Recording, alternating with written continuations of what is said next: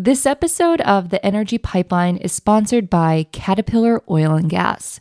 Since the 1930s, Caterpillar's manufactured engines for drilling, production, well service, and gas compression.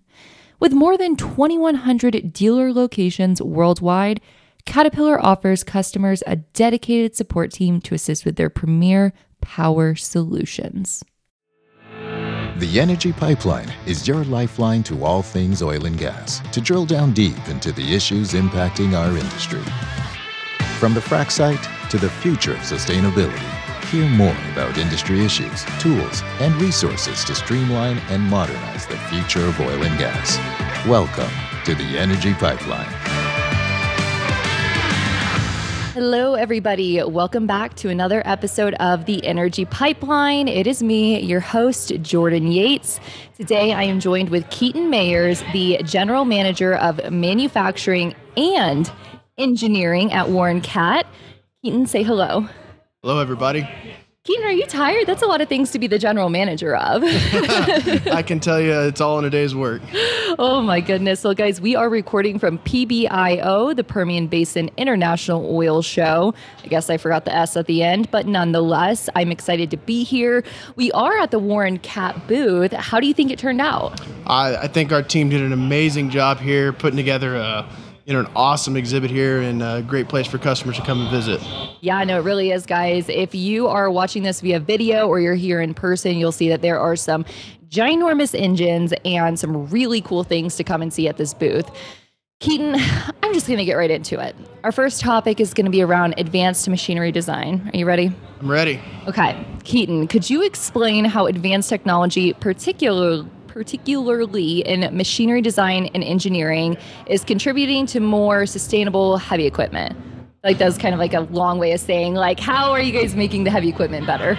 So, I think it's a multitude of different things. So you've got all the way down to the basic materials that we're building things with, from, ground engagement tools, and then all the way up to our engines and the components we're putting inside of it. In the last, couple of years, you've really seen a large advancement to our horsepower ratings and efficiencies, and a lot of that can be attributed to newer technologies and better ways to simulate things throughout to predictive failures and things of that nature. Yeah, it's kind of cool because I was telling someone from your marketing team earlier, I sit behind me and there's this huge engine, and it's literally everything that we studied in our mechanical engineering degrees of like all these engines. And I look at it now and I'm like, I could not tell you how that thing works. It's from today's applied engineering to book engineering in school. You utilize a lot of the basics, but when you get to something this large, it's a different ball game. Absolutely. And guys, the joke helps because Keaton and I both studied mechanical engineering at Texas Tech, so we have the roughly the same education, give or take. Wreck 'em. Oh yes, wreck 'em. So next, I want to talk about some emission reduction technologies. What within, I guess the engine we're sitting behind kind of qualifies, but what technologies would you say are rather cutting edge in reducing emissions that you guys are working on? So, there's you've got the simplest ideas of, idle reduction, which is basically just like the auto off feature on your car. When you're sitting at a red light, it shuts down, and then when you come back online for the demand. So you got, simply you're not burning fuel, so there is no emissions. Yeah. And then, there's the engine optimization softwares, a lot of control, talking from a control standpoint, the engine optimizations that are putting their engines at the most efficient place. So, more efficiency, less fuel burn, less emissions, right? Yeah. And then, we go all the way into fully electric. So, Caterpillar's got some full electric heavy equipment. And then we're also, in the space of powering some of that heavy equipment, all electric, whether it's frac fleets, drilling rigs, different things of that nature that have traditionally been burned using diesel. Yeah. Talking about now natural gas, or even, this large engine here behind us, the DGB. So replacing the diesel that we used to burn now with natural gas, meeting all the Tier 4 emissions requirements. So, there's multitude of different things that we're today implementing to make that better. Yeah, that's really cool that you get to be a part of that, because sometimes I feel like we went to school, we studied all these like engine types, and then right out of school, everything starts going electric. And I'm just like, okay, how do we balance these two? Like, it's so much to learn so quickly. Do you feel like Warren Cat has taught you a lot about, like, I guess, all the different kinds of power types? Absolutely. So, Caterpillar being a great company to partner with, as a dealership, we get a lot of insight and a lot of tools to work within the different types of power distribution, the power management, whether it's natural gas, diesel, electric, and they really help us learn and understand that to give the best offering to our customers. I think on one of our first few episodes, we had somebody on from CAT, totally different division, but they were talking about how a lot of these machines are getting smarter, able to collect data. That way you guys are able to be fully optimized. How is the data analytics and collection in these large power systems helping to make them better? So, there's a multitude. You've got just maintenance cycling. Before, a lot of customers were doing, call it, I'm going to run it for this many days, and then I'm going to do my PM maintenance. Now we've got hour meter readings, all time data. We have live data to analyze how things are performing, and we can make adjustments as they're happening in the field. So for optimization, the best thing to do is just have the data at hand. Yeah. And telematics makes that readily available. And we can analyze that as it's happening. Yeah, that's really cool. I feel like in the manufacturing world, sometimes preventative maintenance is kind of a dirty word if you're actually talking to the maintenance guys, because they're like, I don't want to do more work than I already have to do. But something I like about Caterpillar's equipment is it seems like you guys are making it easy for them. Yes. Relatively speaking, as much as you can. Yeah, as easy as you can, but preventative maintenance prevents failures. And then also with the telematic systems, sometimes we can catch things going wrong before they actually do. And then with the integration of artificial intelligence, we're seeing more and more that predictive failure analytics is actually going to help that even further. That's nice, especially if you can prevent downtime when you're using all these technologies. You could save people a lot of money, and you could save yourself a lot of hair by not having to rip it out. a lot of headaches, a lot of downtime, and when you have assets such as these out, a lot of money invested. So failures are not only costly from a repair standpoint, but also from a not being able to use something. Keaton, I don't believe that this is your first podcast. You're killing it. I feel like the listeners are just like, man, this guy knows what's up. All right, I'm going to try to challenge you then. Could you share some insights into the development and the adoption of the electric motors and the hybrid ones, or was that a little before your time? So, electric motors is a little before my time. If you really talk about the electrification of the oil field, the drilling rigs were the first to electrify, and that's been going for several years now. And now we're talking with electric frac fleets, electric coil tubing units. I think if we can replace a diesel engine or a hydraulic motor with an electric motor, there's a lot of people going that direction just from an efficiency standpoint. The electric game or the electric shift, if you really look at it from an engineering standpoint, much more efficient. You have less maintenance. The power transmission, you don't have to use a transmission to move power through, so your efficiencies are a lot higher, and you have a lot better control. So with the variable frequency drives that most people are using today to do the control with, they're instantaneous with PLCs to get that response that they're looking for. Yeah, the more I see this electrification happening, the more I wish I would have paid attention during our controls lab. Oh my goodness, I had to relearn all this back in my career because it is just so much that's like integrated now that I never thought would have crossed over unless you were like in a facility or something like that. So it's definitely fun that in this landscape now we're seeing more skill sets, more electrical type people entering our workforce, and I think that's pretty exciting. Yeah. Can you? I feel like we skipped right past this in the beginning, but can you kind of explain how Warren Cat, being a Cat dealer, is like what they contribute? I mean, you have the Cat engines, but what does the Warren side do, if you will? So at Warren Cat, from an engine side, or how we work, we take our customers' needs and we work with Cat to determine what's the best option for our customers. And then also there is feedback to Cat on what our customer demands are if we don't have a product that fits. So not only are we there to help sell the product, but We're also there to service the product after the sale. So that's a large part of our business as well, is just taking care of our customers from a service perspective after you've bought the asset. So working with Cat there as well to make sure that we have the parts and the pieces that are needed to keep these customer assets up and running. Absolutely. So next I want to ask you, less electrification, more alternative fuels. So we've heard a lot about the innovations in alternative fuels for heavy equipment. I guess here natural gas would kind of be one of them. Can you tell us a little bit more about their feasibility and how they fit into the sustainability landscape? Yep. So, natural gas natural gas has been around the oil field forever. Yeah. It's part of it. But previously, natural gas was not an option to power some of these things that we're using it for today. Mm-hmm. A lot of the responsiveness and the ability to react to different changing of power demands. Today, with the newer technology and the newer product design, it's been enabled Caterpillar to compete in a market that we previously couldn't compete in from whether it was a power generation or some of the other technologies that they're researching today. Mm-hmm. Even alternative fuel, hydrogen. We've got engines now that run on 100% hydrogen in the power generation space, and even HVOs.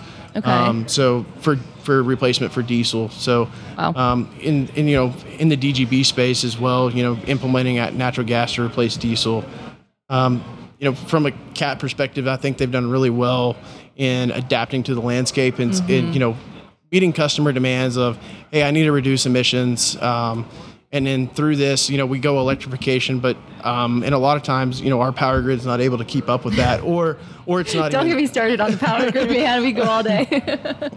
or simply the power is not, the grid is not at the location that they need the power. So the next best thing is a natural gas generator to provide that power for the electrification side. So whether there's a multitude of options. You can go turbines, you can go reciprocating engines, you can go diesel. Some places that's even happening, and just being the most efficient with it. Yeah, it's kind of funny. We had somebody talk on the electrification, the oil field on here a few episodes ago, and I don't know why, but whenever I think electricity in terms of sustainability and we're electrifying, I think, we're using batteries, which I know natural gas equals electricity, but I was like, how are we just using giant batteries out here? And then he clarified, no, we're using natural gas in these engines. This is the new sustainable thing versus diesel. So it always seems like we're comparing one type to another, but would you say natural gas is becoming a really heavily adopted fuel source right now? It is becoming a heavily adopted fuel source. And then, it's funny you talk about batteries. Caterpillar has entered the battery game. They've made several great leaps in technology there. We do have batteries now that work with our natural gas engines that, part of the issues with natural gas engines is the responsiveness, but adding the battery technology in place will help that responsiveness where it can quickly respond to some of the changes that are going on. Yeah, so something, and correct me if I'm wrong on this, that I think is interesting about these natural gas powered engines, or the is it dual, not dual, what's the D stand for in DGB? Dynamic. There we go. The dynamic engines is the fact that a lot of times there are states that have restrictions on flaring the gas that you are getting right there on site, and that you can take that gas and then put it back into that engine right there. Is that correct? Yep. So I don't know if you saw outside, we have a trailer out here called a G2, made by G2 It. Mm-hmm. What that is a refrigeration skid. So to get the best substitution ratings and things of that nature, some of the fuel we burn or come encounter with has to be treated before it can actually be burned in these engines. And so we've partnered with some other people to help provide that and create that another technology that we bring into the oil field, right? Mm-hmm. To actually treat that fuel so we have a good product to run in these engines, which also helps maintain the life of them. Yeah, that's cool to me because a while ago we had an episode around, sustainability and ESG, and there's all of our scopes of emissions, and it's maybe we could be scope 1 carbon net zero because we aren't emitting on scene, but it's okay, when you factor in the trucking of the natural gas to the scene, that's a different level of emissions. And so it's cool when you could take stuff on site and not add in the logistics layer to actually, get closer to these carbon goals. Yes. But enough on that, because I could keep going down that hole. Let's get into materials innovation. So are there any noteworthy developments in materials used in the heavy machinery that are contributing to both durability and sustainability? So from a durability standpoint, there definitely is. From the sustainability side, you'd get me lying here. I'm not. Well, durability then. Let's talk durability. I mean, there's, I was actually just out in the shop the other day, and there was a piston setting on the shelf that a guy was working on, and it had a coating on it. Mm-hmm. There's just some of these things that have not been around for a long time in engines. A lot of before. You didn't put coatings in engines because they flaked off and they got in oil filters and they got in fuel trains and they wreaked havoc. But now we're able to produce coatings that are able to either resist heat, reduce friction, things of that nature that are really helping from a durability standpoint. And then I guess you could say sustainability because it's prolonging the life as well. Yeah, I mean, to me, that counts as sustainability, but I'm also, not like in charge of defining what sustainability is. But if I were, I would call that sustainable. Can you tell me who is? I'd like to talk to them. Yeah. Can we get a clear definition? Absolutely. I'm sure there's one out there, but I'm unwilling to read it. Okay, what about the life cycle assessments? We kind of spoke on that with, the durability is leading to longer lives. Life of materials, not lives in general. But sustainability is not just about the equipment's operation, it's also about the entire life cycle. So how does Warren Cat approach life cycle assessments to minimize environmental impact? So from a Caterpillar standpoint, we do a lot in the remanufacturing of engines. So, when a engine reaches, 80,000 hours worth of used running life, we'll bring it in, completely tear it down and rebuild the engine using, a large part of the same components. And then we work with Caterpillar, they have a remanufacturing program. So we can purchase remanufactured heads, remanufactured pistons.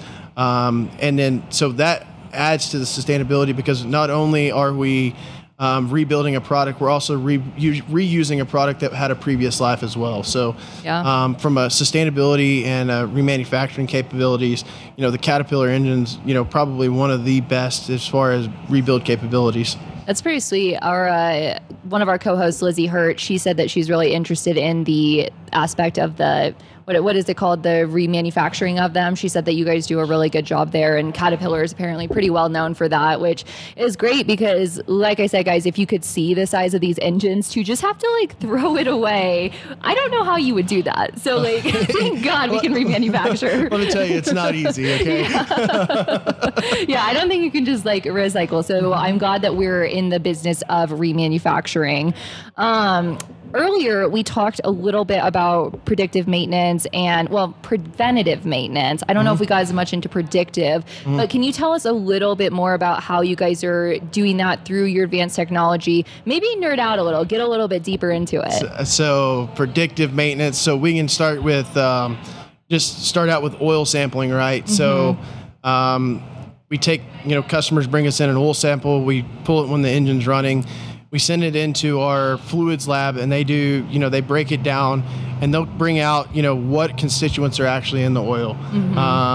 Your tins, your coppers and other things. So, and also even down to, coolant and other things that are in, present in the oil that are, call it contaminants or it show a sign of wear. Yeah. So, you get your copper and your tin and your oil, that you may have a bearing failure, or if you have coolant in your oil, you may have a predictive failure that you may have a head gasket leaking or a bad turbo or, there's ways we can track that down. But having that predictive, those oil samples is really paramount into being able to know when something's about to fail way before it fails and can prevent, destruction of an asset from, sending a rod through the block or, cratering turbos or things of that nature. Being able to really dig into those oil samples there is a great big one for us. How often, if you know the answer, would somebody bring you an oil sample to test it out? Is that a regular thing? So we recommend every 250 hours. Roughly in a lot of our applications, that's every 10 days. Wow. and then also when you change the oil. So sometimes I get it. We're in the oil field. Not everything is ability to bring that in every 10 days, especially when you think some of these sites have 30 to 40 of these engines on it, getting 30 or 40 oil samples and bringing them in and on us then to get them all processed and back to you, and we do a great job at that, but at least every oil change, if possible, that would be best. Would I love it for everybody to bring them in every 250 hours? Absolutely. But at the same time, from a feasibility, every oil change, if you can bring us that oil sample so we can run that analyzation to tell you, hey, you've got starting to show some tin wear in your oil. Maybe it's not this oil change, but we'll track it over the next 5. And maybe we say, hey, this was a isolated event, or it may even been, hey, this thing needs to come in for a rebuild before a catastrophic failure. So I'm thinking when you're saying this about how if I'm getting my car oil change, which I never do exactly on time, that you go in and they say, oh, you have all these other things wrong. How confident are your customers that when you're telling them, hey, these other things are wrong, that they're like, oh, they're not just trying to get us to spend more, but they really they know their business? Well, I mean, so part of that is, there's CAT helps us with that with some help with the diagnostic side of things. But also, our customer is our main focus. So absolutely, we want them to return. We're not trying to be a used car salesman or your place that tells you need blinker fluid, right? But we're really there for our customers, and if we can prevent them from failing a block or spinning a bearing where we're going to have to spend couple weeks waiting on machine work to get that engine back in the rebuild facility, when we can say, hey, we can pull it out now and maybe we can just do a cylinder pack and you'll have it back in 2 days. Kind of thing. So I guess I read my mind ahead of time, because I was literally about to ask you about customer education and how Warren Cat, and then maybe Cat as well, helps educate the customers on these engines or trainings or anything that goes along with it. It sounds like you guys are a good resource for when things go wrong. You're a trusted resource, but beyond that, what are you guys doing to educate your customers? So, that customer relationship is something we're walking hand in hand with them. To say that we know everything that they're going to face would be a complete lie. So we're here as a resource to help with them learning through those situations. And then also we do trainings. We'll bring our customers in. We'll show them what we're doing from on repairs and rebuilds, and we'll also train their technicians and help them get through some of these things, because not all the time are we available. Sometimes it's the middle of the night, and most of the time we answer the call, but sometimes they need somebody right now. And if we can train their people and have that person there already, that's a good thing as well. So customer education, as far as, especially on these DGB engines, right? Everybody's chasing max substitution, and really honing in with our customers on how we can achieve those higher rates of substitution is one thing that we have really focused on with several of our customers, is spending the time of, you need to run your engine at this speed and target this engine load to really get that max substitution and things of that nature. So we're willing to work with our customers in every aspect. Most of the time it's just picking up the phone and giving us a call, and we're there to help. Yeah, it sounds like you guys do a good job with customer empowerment, because if you didn't, I mean, these are complicated machines. You can't just be like, good luck, bye. See ya, tell that warranty. See you when your warranty's done. But okay, that's good to know. Now, this is a statement that feels more true than any statement I've ever made, or at least today. So sustainability efforts often align with regulatory requirements. Does that feel true to you? Yeah, I would say a lot of it is being pushed by regulatory requirements, but also I think a lot of people are just out there to do better for everybody else. So. I agree. But also, we are curious of how you guys at Warren Cat are staying ahead of these evolving regulatory requirements, because yes, I feel like behind the scenes we're already doing stuff, and then the regulations come up and we're like, okay, cool, we can already meet that. But how do you guys anticipate it? Us at Warren Cat, I would say we rely heavily on our partner Caterpillar to help us in that. You would need 5 PhDs, 7 lawyers, and a bunch of other secretaries running around doing paperwork just to try and stay ahead. Caterpillar has that team of people. They have those connections within other regulatory bodies to understand and learn what those new requirements are going to be, and making sure at the same time that we have the correct technology coming up to meet those. A lot of times, Caterpillar gets the opportunity to review some of those because, they are such a large player. Yeah. You can't just take out Caterpillar, or you can't take out any of these other people because, your infrastructure and a lot of other things are affected by it. So, I think there's a large collaboration between Caterpillar and working through some of these items to make sure that we're all able to meet the sustainability goals and the regulatory requirements.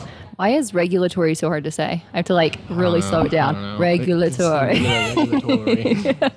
Yeah, they just had to make it a difficult word, so we wouldn't talk about it as much. But now we're getting towards the end, and I want to ask you about some future outlooks. What do you see as the most promising advancements in technology that will further enhance sustainability efforts, or just coming out as a cool technology that you guys are working on? It doesn't have to be something real, but something that you imagine in the future. Well, or it could be real, up to you. Well, I think I think we're going to see large advancements in the natural gas space. Naturally. Yeah. So whether it be from large natural gas engines powering frac fleets, to the ability for the general public to have access to backup power at a cost-effective rate.